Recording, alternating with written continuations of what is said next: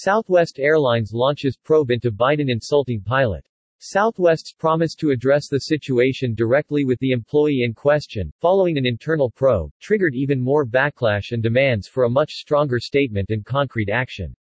Southwest does not condone employees sharing their personal political opinions while on the job serving customers.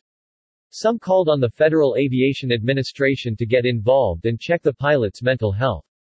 The airline also had its fair share of criticism from conservatives, for allegedly cowering to the left-wing mob. A viral phrase used to insult U.S. President Joe Biden has triggered an internal investigation by the Southwest Airlines.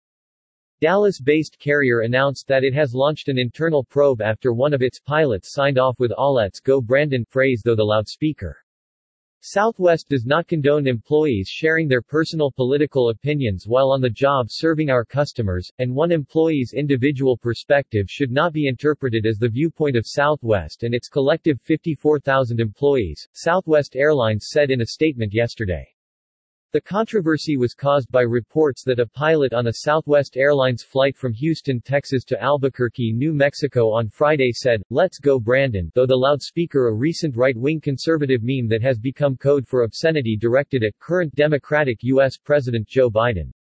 According to AP reporter Colleen Long, who happened to be on that flight, she was almost removed after trying to ask the pilot about using the phrase. The airline's seemingly feeble response to the incident had many calling for the pilot to be publicly identified and fired, while others called for boycotts of the airline as a whole. Some went as far as to compare voicing anti-Joe Biden remarks to declaring allegiance with terrorists.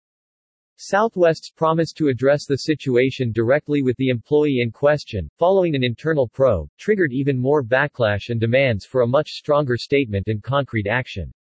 Some even called on the Federal Aviation Administration to get involved and check the pilot's mental health.